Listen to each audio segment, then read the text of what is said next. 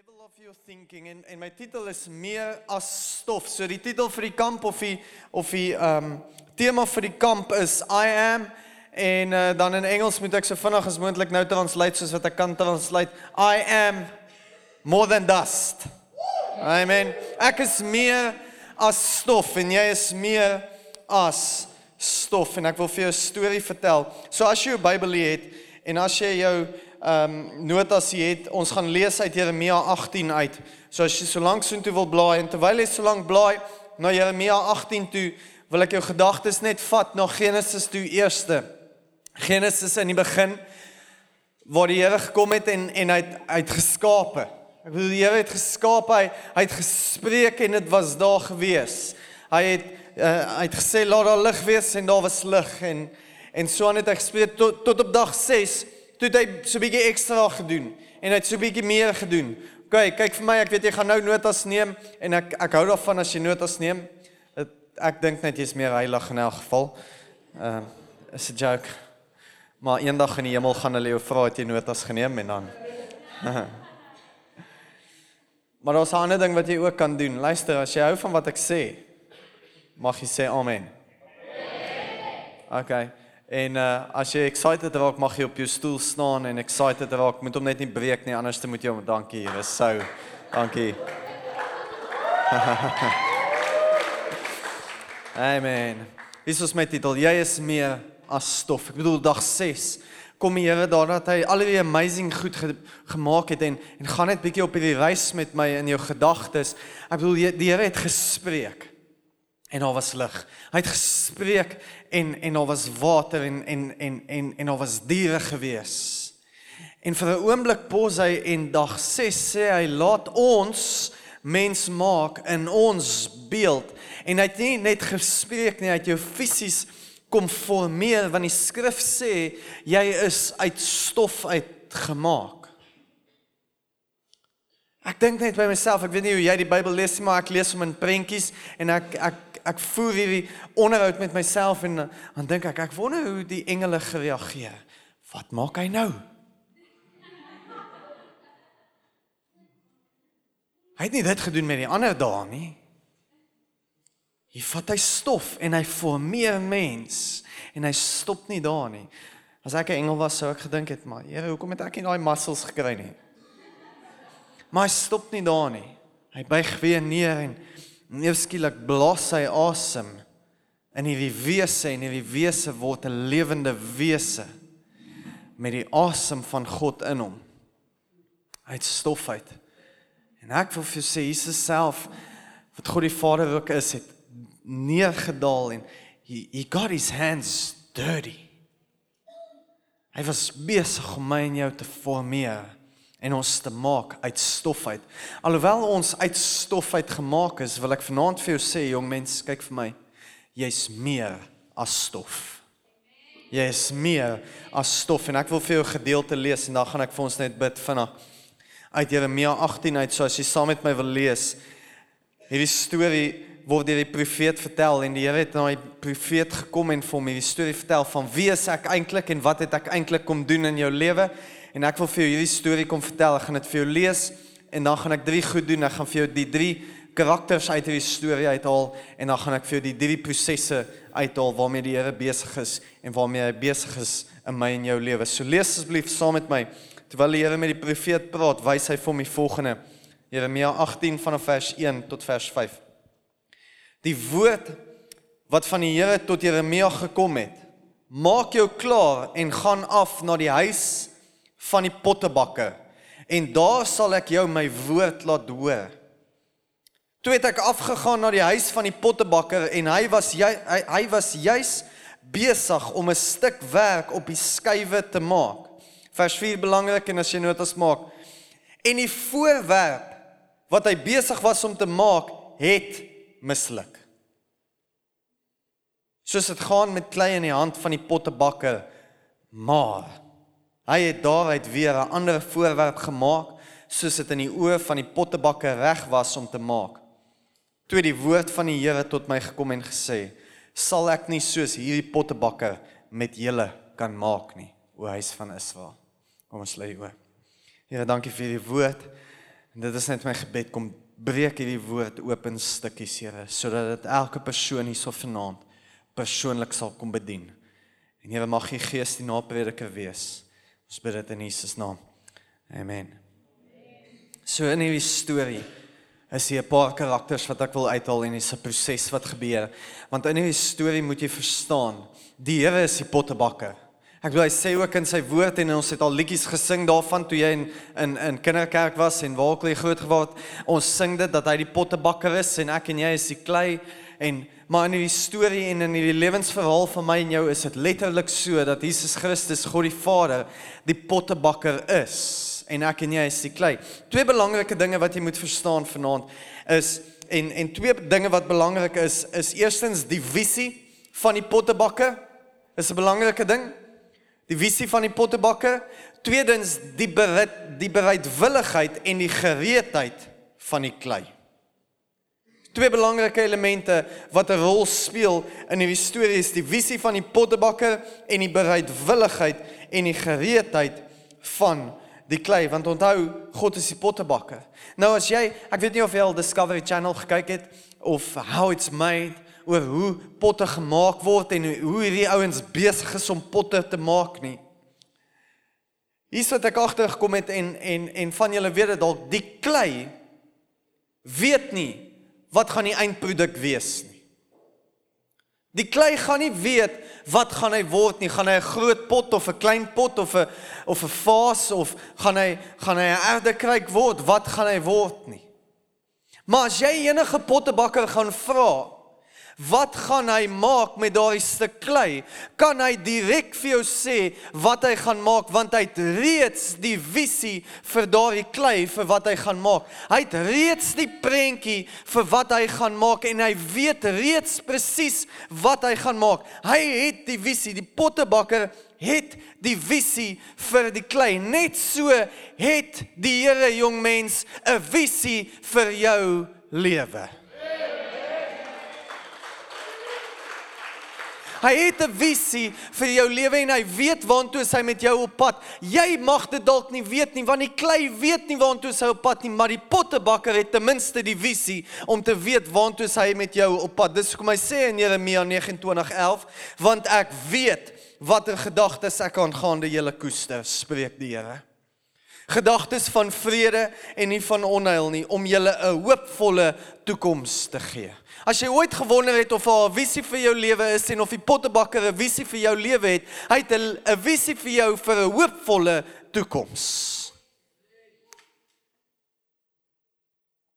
Die pottebakker, ek bedoel, as jy gaan kyk en as jy al ooit 'n pottebakker gesien het, dis nie asof die pottebakker kom en dan kom hy op hierdie punt en hy sit hierdie klei neer en soos wat hy dit neersit op hierdie wiel, kom hy en dan op 'n punt vra hy, ag ou klei, wat wil jy word vandag?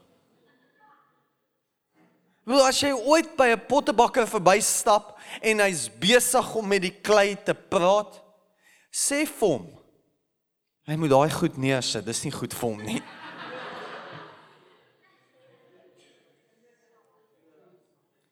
Ek wil sê asof die klei vra en terugpraat, maar ons dink baie keer ons kan dit doen. Hallo? Ons dink baie keer, ja, as u nie nou vir ons sê, wat gaan ons word eendag, of wie gaan my boyfriend wees, of, ja, dan kom ek ook nie meer kerk toe nie. Gaan nie. Die Here bly soewerein. En luister, jong mens, kyk gou vir my. Daar's 'n sekere van julle, het daar goed in julle lewe gebeur, en wat goed gebeur in jou lewe wat jy nie altyd verstaan nie, en jy dalk nie die antwoord daarop nie, en dalk is daar die antwoord net eendag in die hemel. Al wat ek vir jou wel kan sê is, just let it go. Want daar sekere vrae wat jy in jou hart het, wat nie nou geantwoord kan word nie. Maar eendag gaan jy met die Here kan face to face gesels. But just now, just let it go. Hy is die pottebakker. Hy is die pottebakker. En in die storie is ek en jy die klei. Is ek en jy die klei. Want sien, as jy gaan dink aan klei en wat klei werd is. Ek bedoel, 'n stuk klei is nie reg veel werd nie. Al waarvoor dit vir my waarde kan toevoeg is as ek en my broers daar klei laat gespeel het en ek kan hom een kletter. Maar as jy mooi daaraan dink is, as jy vir my 'n stuk klei vir Kersfees bring, of my verjaarsdag, dis nie asof ek gaan op 'n punt kom en sê, hey, halleluja, prys die Here, jy was so profeties. Jy het geweet wat ek soek nie. Ek bedoel, ek weet nie wat gaan ek met klei, ek weet nie wat gaan jy met klei maak nie. Ek het reg gedink klei is waardeloos, totdat jy 'n bietjie online gaan shopping doen. Om te kyk wat kos 'n pot wat uit klei gemaak is. Ek het in die week online gaan shop om te kyk nou wat kos dit nou reg en wat behoort dit te kos. En tot my skok het ek agtergekom, maar daar's 'n paar stukkies klei wat in 'n paar potte gemaak is wat R10,000 kos. En dan is daar kleiner potte wat R20,000 kos. En dan is daar baie klein potte wat R40,000 kos. Maar weet jy wat het ek agtergekom? Dit is nie die waarde van die klei wat die waarde bepaal van die pot nie. Die waarde word bepaal deur wie se hande daardie klei gegaan het. Die waarde word nie bepaal deur wat jy gestudeer het of waar jy bly of waar jy ry en wie jy date en van waar af jy kom nie. Dis nie wie my en jou waarde bepaal nie. Eintlik wie my en jou waarde bepaal is in wie se pottebakker se hande is ons. En die vraag wat ek jou wil vra is, in wie se hande jy is, want hierdie wêreld gaan vinnig vir jou wil sê, jy's maar net stof, jy is niks werd nie, jy gaan dit nie maak nie. Hulle wil vir ons 'n level of thinking bring, wat 'n worldly level of thinking is, terwyl Kolossense 2:7 sê, bedink die dinge wat daar bo is en nie wat hier op aarde is nie. As Jesus kom en hy leer ons om te bid, sê hy in die Onse Vader wat in die hemel is. Hallo? Laat die naam geheilig word. Laat die wil geskied. Stop. Soos in die hemel, so ook op die aarde. Wat bid Jesus? Soos wat dit is in die hemel. So ook, Jesus bid letterlik vir my en jou hemel op aarde. Hy bid letterlik, dis jou waarde. Dis die maatstaf waar jy mee kan meet. Hierdie wêreld gaan vir jou sê, jy is soveel werd, jy is hierdie werd, jy gaan dit nie maak nie, jy's dalk maar net stof. Ek wil vir jou sê, jy's meer as stof, want die oomblik as ek en jy besef, ons bevind onsself in die pottebakker van pottebakker se hande, besef ons wat ons waarde is, en ek en jy is meer as stof. Daar's waarde in ons lewens.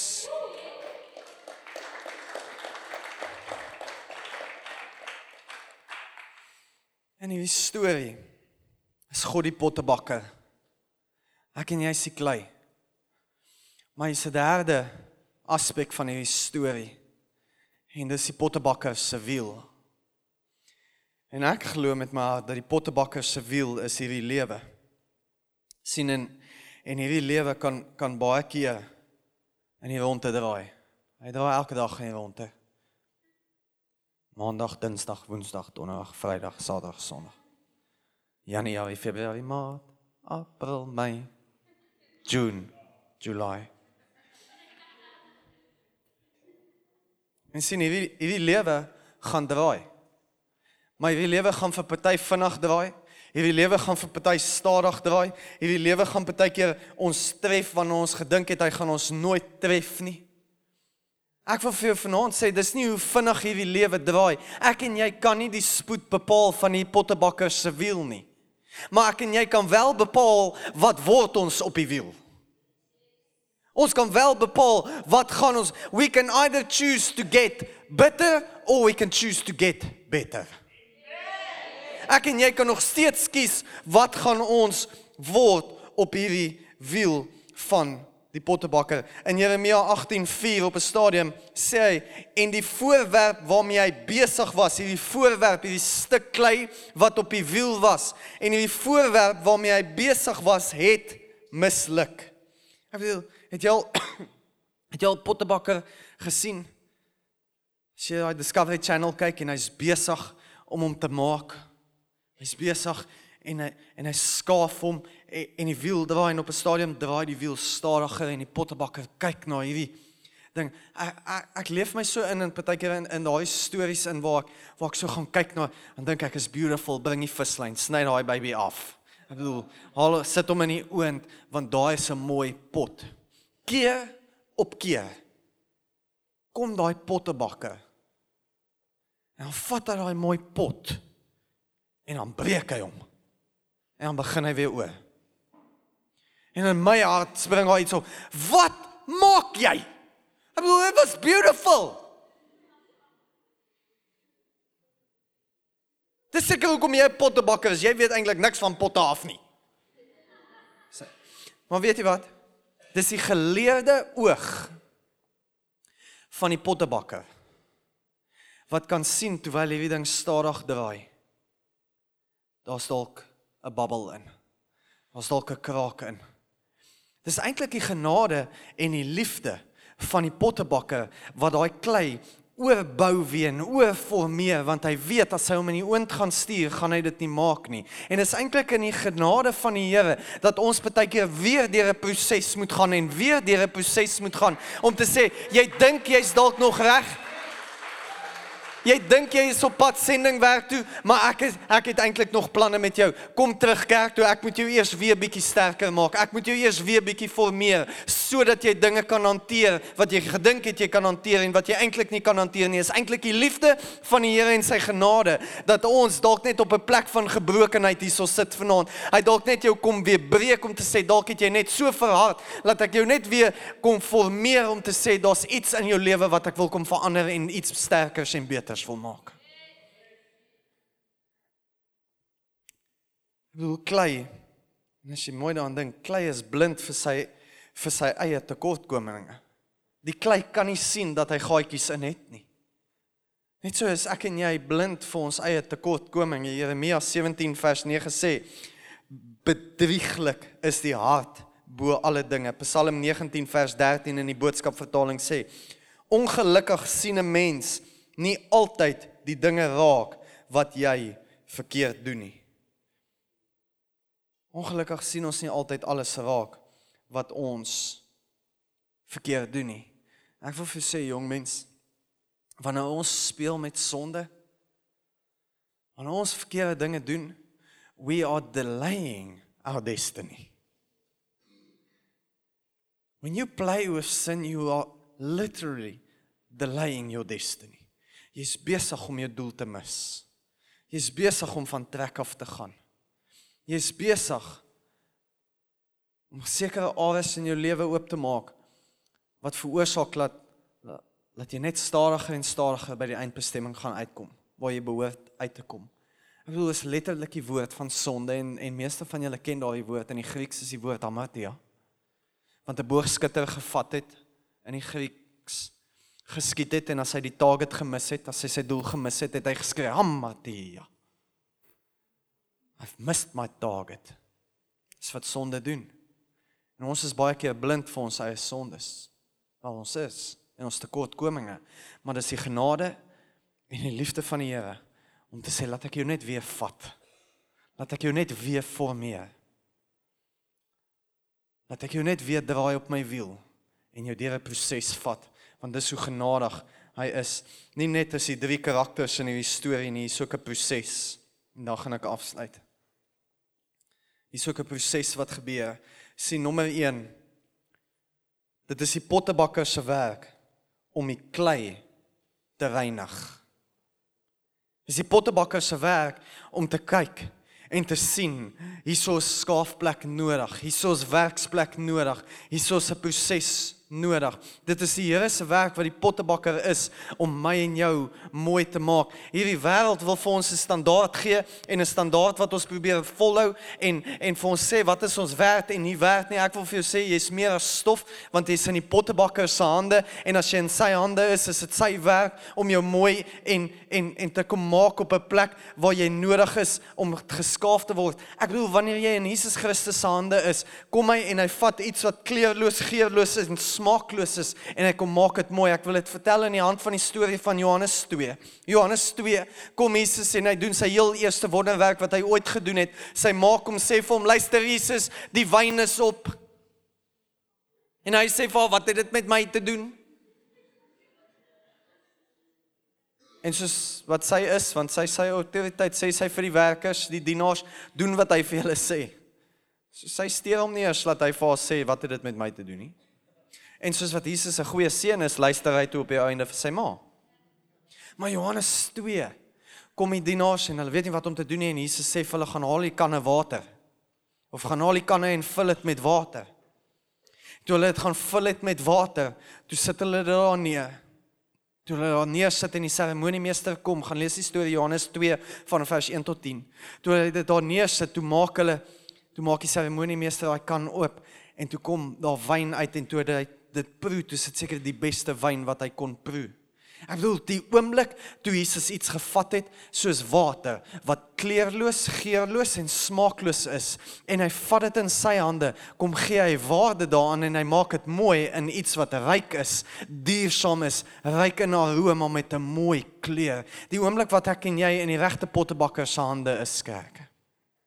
Kom vat hy iets wat kleurloos, geurloos en smaakloos is, en hy kom verander dit. Dit is die pottebakker se werk, om ons te reinig en deur daardie proses te vat. Tweedens, is die Heilige Gees se werk om seker te maak dat die klei in die regte kondisie is. En sien, as jy die proses dophou, is daar heeltyd water. As heeltyd water wat hierdie klei sag hou. Ek wil amper sê, compassionate hou. Compassion gee om geformeer te word deur die pottebakker. En ons hart kan baie keer verhard. Jeremia sê dit in Jeremia 18 vers 12, sê hy, maar hulle sê, dis die ouens wat hierdie woorde ontvang het, hulle sê, dit is te vergeefs, want ons sal na ons gedagtes wandel, en ons sal elkeen volgens die verhardheid van sy bose hart wandel. Ek weet nie van jou nie, maar ek bly mens, en ons kan net sowel eerlik wees. Daar's stadiums in my lewe wat my hart ook verhard. Ek weet nie presies altyd wanneer dit gebeur nie, maar ek weet ten minste wat is die tekens daarvan. Die tekens daarvan vir my is, as ek in die kerk staan en kyk ek vir die band en dan dink ek, hoeveel keer gaan julle nou nog hierdie song sing? Is vir my 'n teken. Ek's nie engaged nie. My hart het dalk net begin verhard. Of as my vrou vra, as ek TV kyk en ek is op Netflix en West Coast Customs, en ek is besig om te kyk en sy vra, wat kyk jy? Want ek soos, luister, ek betaal vir die Netflix, ek kan seker maar kyk wat ek wil. Besef ek, dis teken van dat my hart verhard het. Of as iemand 'n seer storie vir my kom vertel en al wat ek hoor is, ek hou nie eintlik van jou skoene nie. Verstaan? Nie vir my so lag nie, ons almal doen dit. Maar is 'n teken dat my hart verhard het. Ek weet nie wat jou tekens dat jou hart, maar dit is die Heilige Gees en dit is hoekom ek so bly is, dat die Heilige Gees is so tangible, om op 'n proses te vat om te sê, jy het bietjie water nodig van my Gees. Jy moet bietjie weer sag word. Jy moet bietjie meer weer compassion kry in jou hart.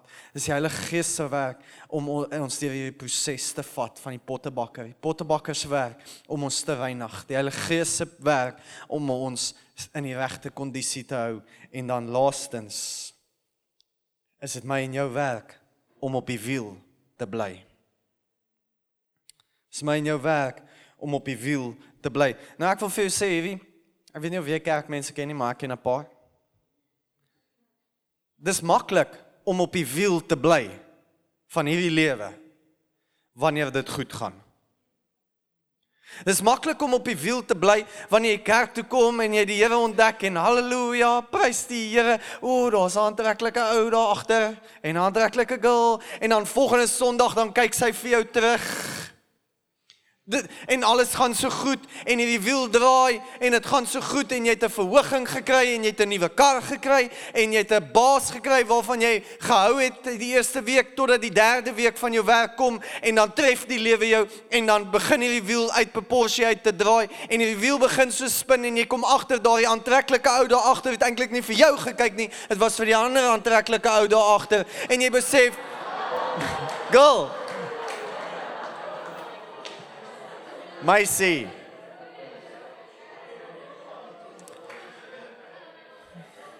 Ek bedoel, dan beleef jy sulke teleurstellings ook. En jy kom agter, maar hierdie werk is eintlik nie as 'n blessing nie, dit is niks waarvan ek gehou het nie. Luister, dit is maklik om op die wiel te bly, wanneer alles goed gaan. Maar wanneer die lewe ons erg tref, is dit nie altyd so maklik nie. Ek wil vir jou sê, bly op die wiel. Is nodig dat jy op die wiel bly. Ons kan baie keer, Here, maar alles het nou so goed gegaan, en ek was so gelukkig geweest, en ewe skielik tref die lewe my, en dan gooi ons hierdie tantrums. Dis nie asof die Here, en hy is nie geïntimideerd deur jou tantrums nie, hoor. Dis nie asof hy vir sy engele kyk en sê, wat nou?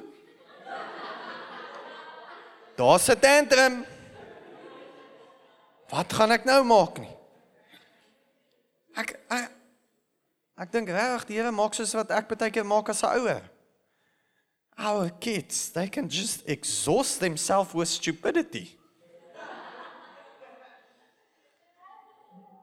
En dan as hulle klaar tantrum gegooi het oor niks, dan weet hulle waantoe om huis toe te kom, of in wie se arms om liefde te vind, of waar om kos te kry.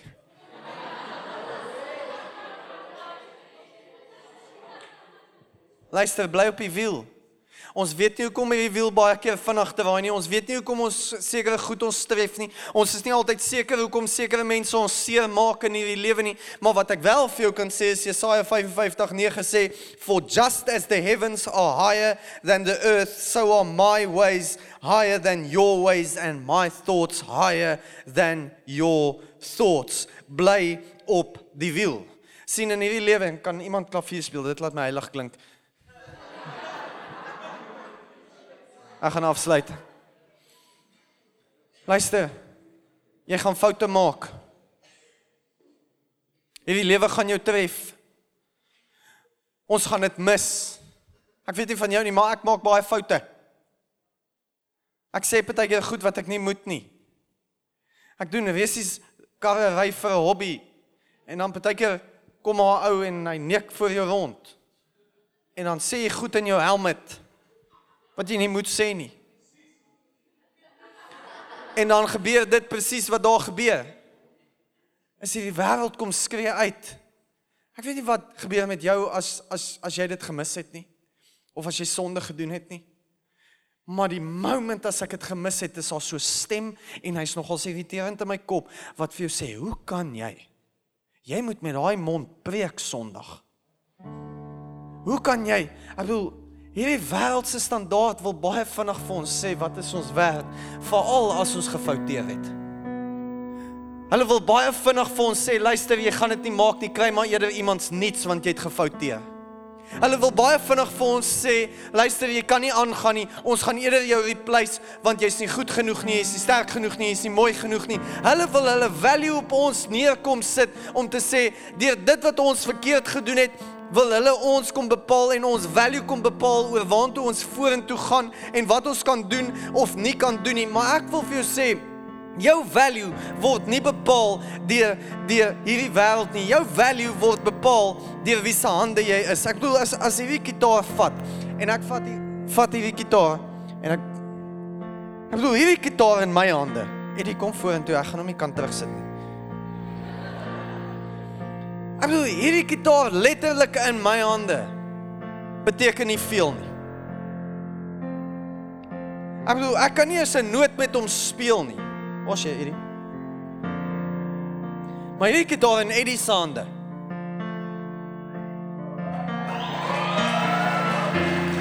Luister. Hierdie klavier in my hande beteken nie veel nie, maar hierdie klavier in Stefan se hande beteken mooi klanke. Dit gaan oor in wie se hande is. Jy mag dalk fouteer. Jy gaan foute maak. Jy gaan dit mis. En die wêreld gaan vir jou wil sê, wat is jou value, wat is jou worth, wat is jou significance. Maar ek wil vir jou sê, en dan gaan hulle nog uitskree om te sê, hy het misluk, hy is niks werd nie. Ek wil vir jou sê, die feit dat jy misluk het, beteken eintlik niks nie, want dit gaan oor in wie se hande jy is. Ek wil hierdie weer vir jou lees.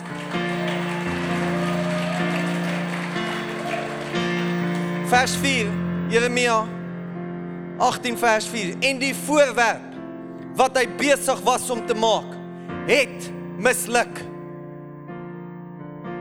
Soos dit met die klei in die hand van die pottebakker gaan. Hier is die kragtigste 4-letter woord in die Bybel vir my en jou vanaand. Hy sê, die klei het misluk.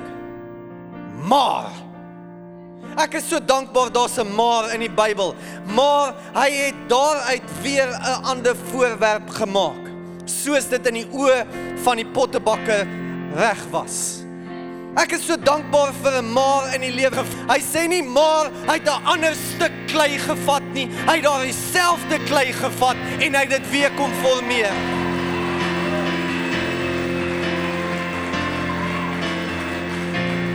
Jy mag dalk misluk het.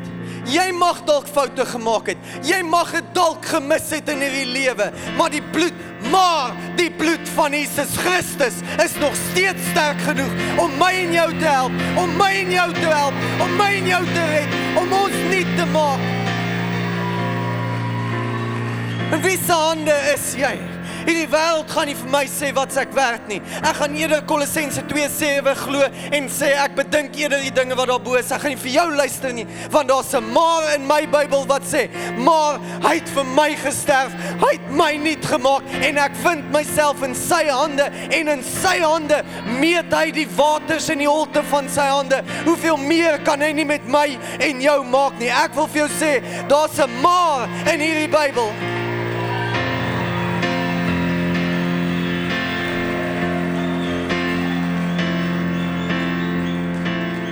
Wêreld kom sê vir jou, jy is dit en dit en dit.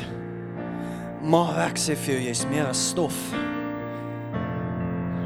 Want jy is duur gekoop deur die bloed van Jesus Christus.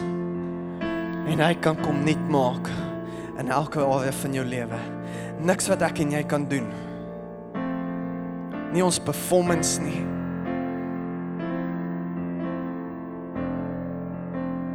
Nie ons harde werk nie. 2 belangrike elemente. Die visie van die pottebakker en die bereidwilligheid van die klei. Ek en jy moet net bereidwilligheid toon en sê, Here, ek het gefou. Here, ek het dit gemis. Maar Here, ek is dankbaar vir 'n maar in my lewe, laat ek meer as stof is. Kom ons sluit die oë.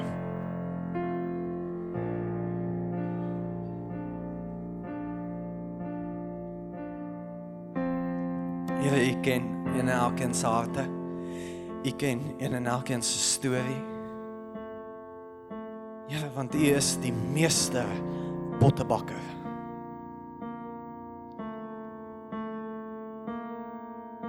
En Here, vir elke jong mens wat hier sit, wat voel hy dit gemis, waar die wêreld en die duiwel en die vyand kom uitskree, hy's niks werd nie, hy het nie waarde nie, hy het nie value nie, hy's insignificant.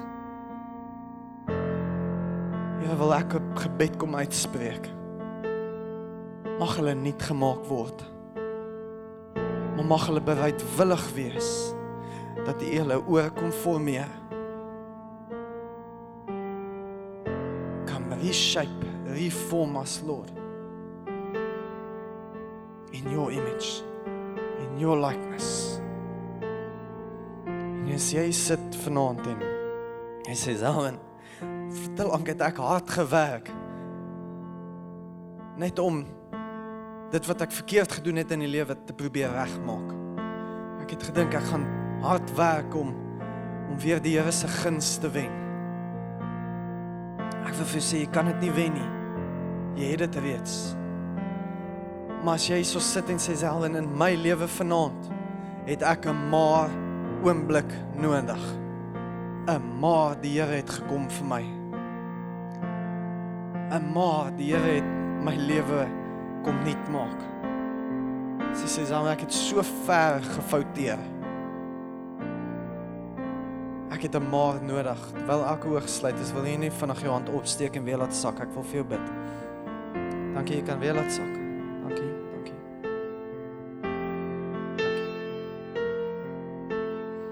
Here, U ken elkeen se storie. mag hulle in hierdie moments die maar so sterk beleef. Dankie,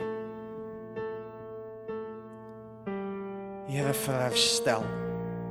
Dankie vir nuutmaking in elkeen se lewens. En Here, mag hulle nie stil bly oor die nuutmaking wat plaasgevind het nie. Mag ons vir U al die eer gee vir ons nuwe storie. Ons bid dit in Jesus naam. Amen en amen.